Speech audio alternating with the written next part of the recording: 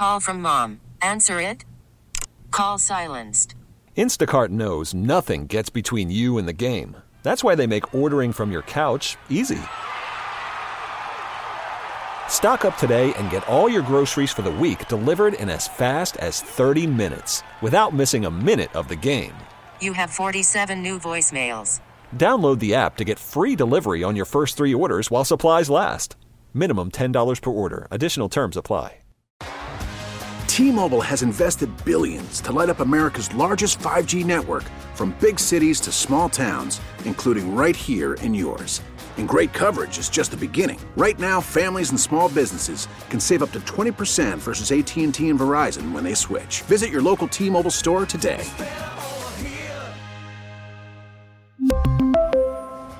Plan savings with 3 lines of T-Mobile Essentials versus comparable available plans. Plan features and taxes and fees may vary.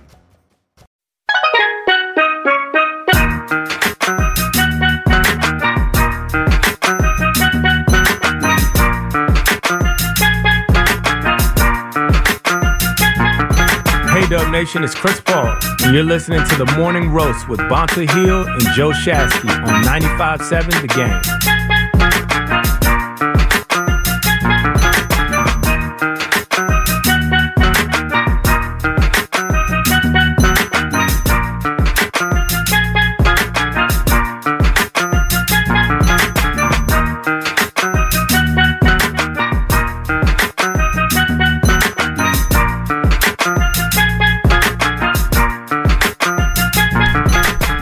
We'll get to Zena Keita in a little bit.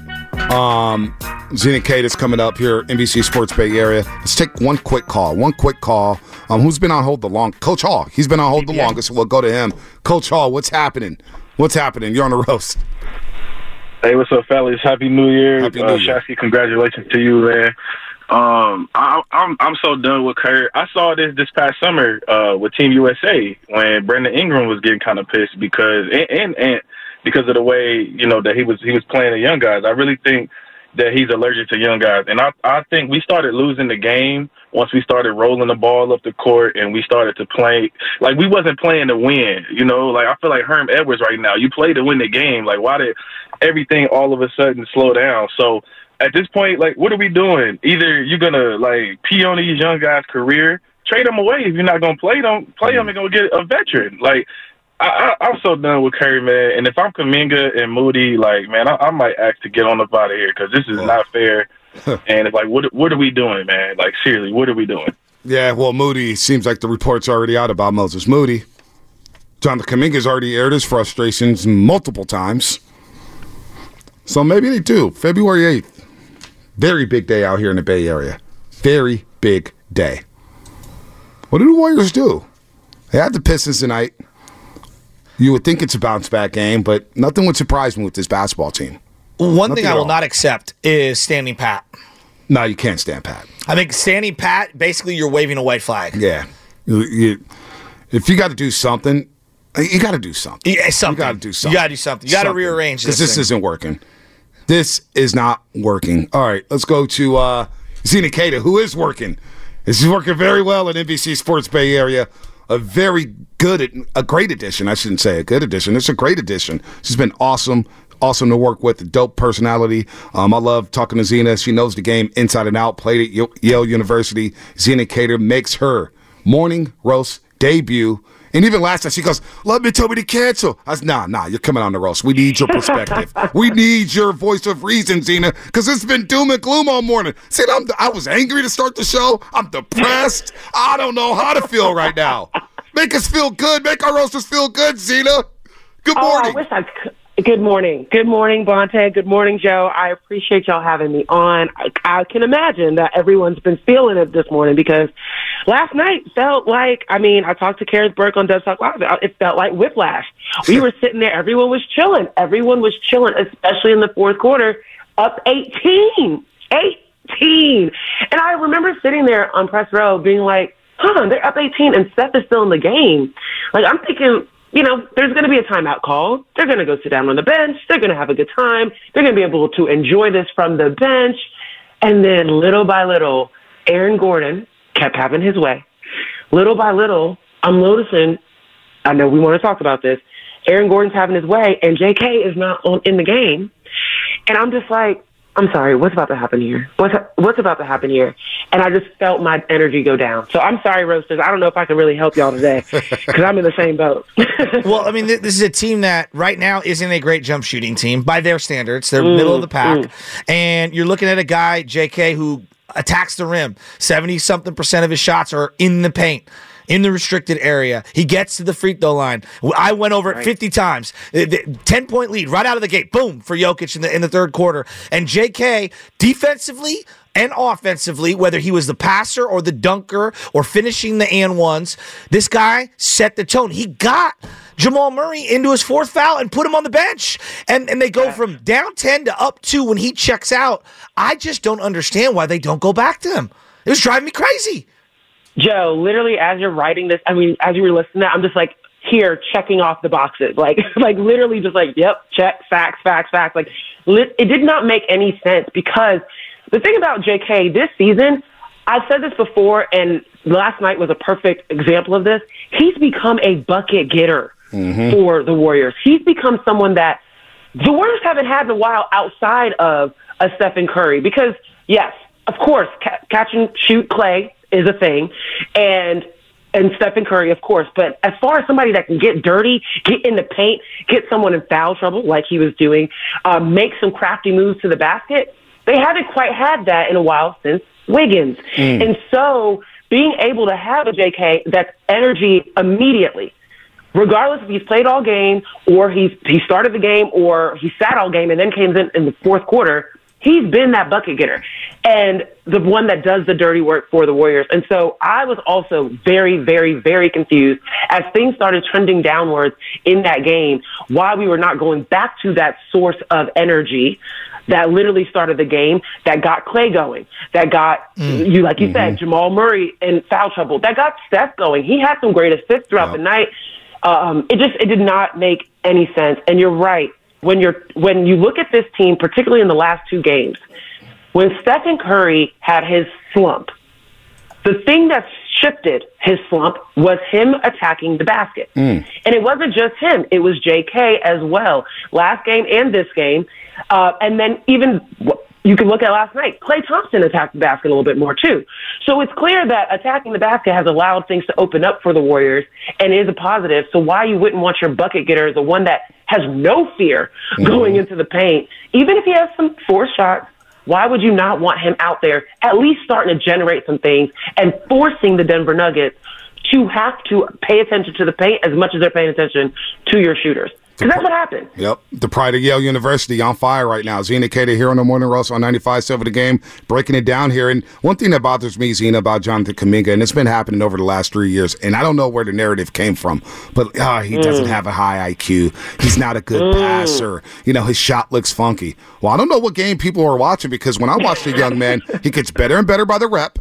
Even last night, his pacing, Zena, I was like, wow, look at the hockey assist. Look at the assist. Look at him cut to the basket. Look at him make the extra pass. He gets better by the rep. And then you hear his quotes after the game where he just says, I've just become accustomed to it. It's the culture here. And I'm just like, well, does he want out now? Because Moses Moody's now getting DNP. So it just feels like the handling of the youngsters, it's been botched by Steve Kerr and his coaching staff. It's unfortunate because you heard Kuminga say last night, quote, but I feel like I'm even more poised and more mature knowing what I need to do instead of just being out there running wild. I think that is the most glaring change from the old JK to the new JK. And I don't even want to call it the new JK. I want to call it an evolved JK. I want to call it a mature JK. And he says it. I'm more poised. I know a lot of things. I know how people are playing me. And you can see that. You can literally see that. But it is incredibly concerning when you have someone with that level of talent, with that level of upside, saying things like, there was no explanation as to why I was on the bench. I didn't see it coming. I didn't know why I was on the bench. And then the worst part is what you just mentioned, Bonte. I'm not surprised. Because I'm not going to lie to you. Because I didn't see his interview, his post-game interview last night. And so I woke up to seeing I'm not surprised. And I thought, before I read the article, I thought it was, I'm not surprised because someone explained it to me and I get it. right? Yeah. Because that's the thing. Yep. That's what you would want in a situation like that. Like, a player's like, oh, no, actually, no, the guys are good. Someone explained it to me. I get it. So I wasn't surprised. It made sense. It's terrible to hear him say that, no, I'm not surprised because I don't know why. But this is what we do. This is who we are. And that's another thing Steph Curry ended his post-game interview. And he was referring to just the closing of games. But there's a message throughout. There's a theme of that's just who we are. And right now, that I think is the biggest challenge that Steve Kerr is facing, is changing this narrative of that's just who we are, being associated with a lot of not so positive things, a.k.a. not knowing who's closing out games, a.k.a. not knowing why the young players not knowing why they aren't being utilized in these key games, a.k.a. not knowing why there's not adjustments being made to ensure that they can close these type of tough games.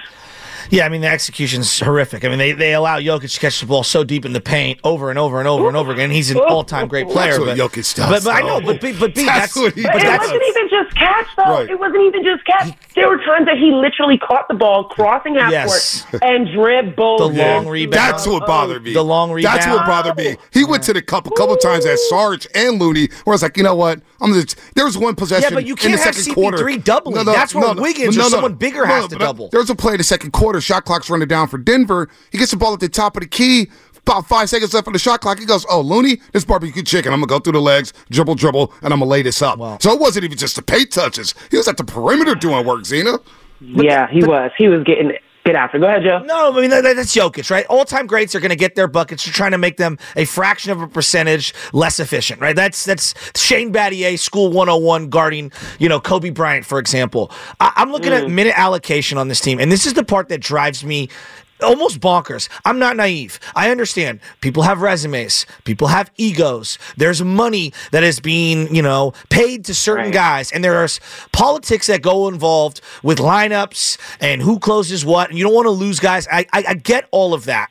But at the end of the day, I'm kind of losing my mind regarding making people feel good about where they are in the hierarchy of the team. Whether it's CP3, Wiggins, Clay to a lesser degree, Draymond Green, Kevon Looney, I feel like we are too caught up in the emotion of making someone feel good about themselves, and it's depreciating the return on wins and losses in the win column right now. It's kind of driving me nuts. And the guys that are getting the brunt of it in the negative way is a JK, is a Moody, Pajemski to a lesser degree. I don't know. I feel like we're talking too much about people's emotions and not enough about X's and O's and execution. Joe, baby, this is what they do. This is what happens. This isn't just in sports. This is in corporate America. I know. Politics is real. Politics is real. How many times have you seen somebody that's maybe not as qualified get an opportunity? How many times have we seen people that aren't producing get promoted? Right? This happens all the time. And I think this is why Bob Myers was paid the levels he was paid, because he was someone that managed those emotions and managed those egos so incredibly well. He was incredibly sensitive to how things would be perceived in the way that he put lineups and rosters together. But it is, you're absolutely right. And it's unfortunately a woe of playing at this degree and especially playing with a team that has won 4 championships.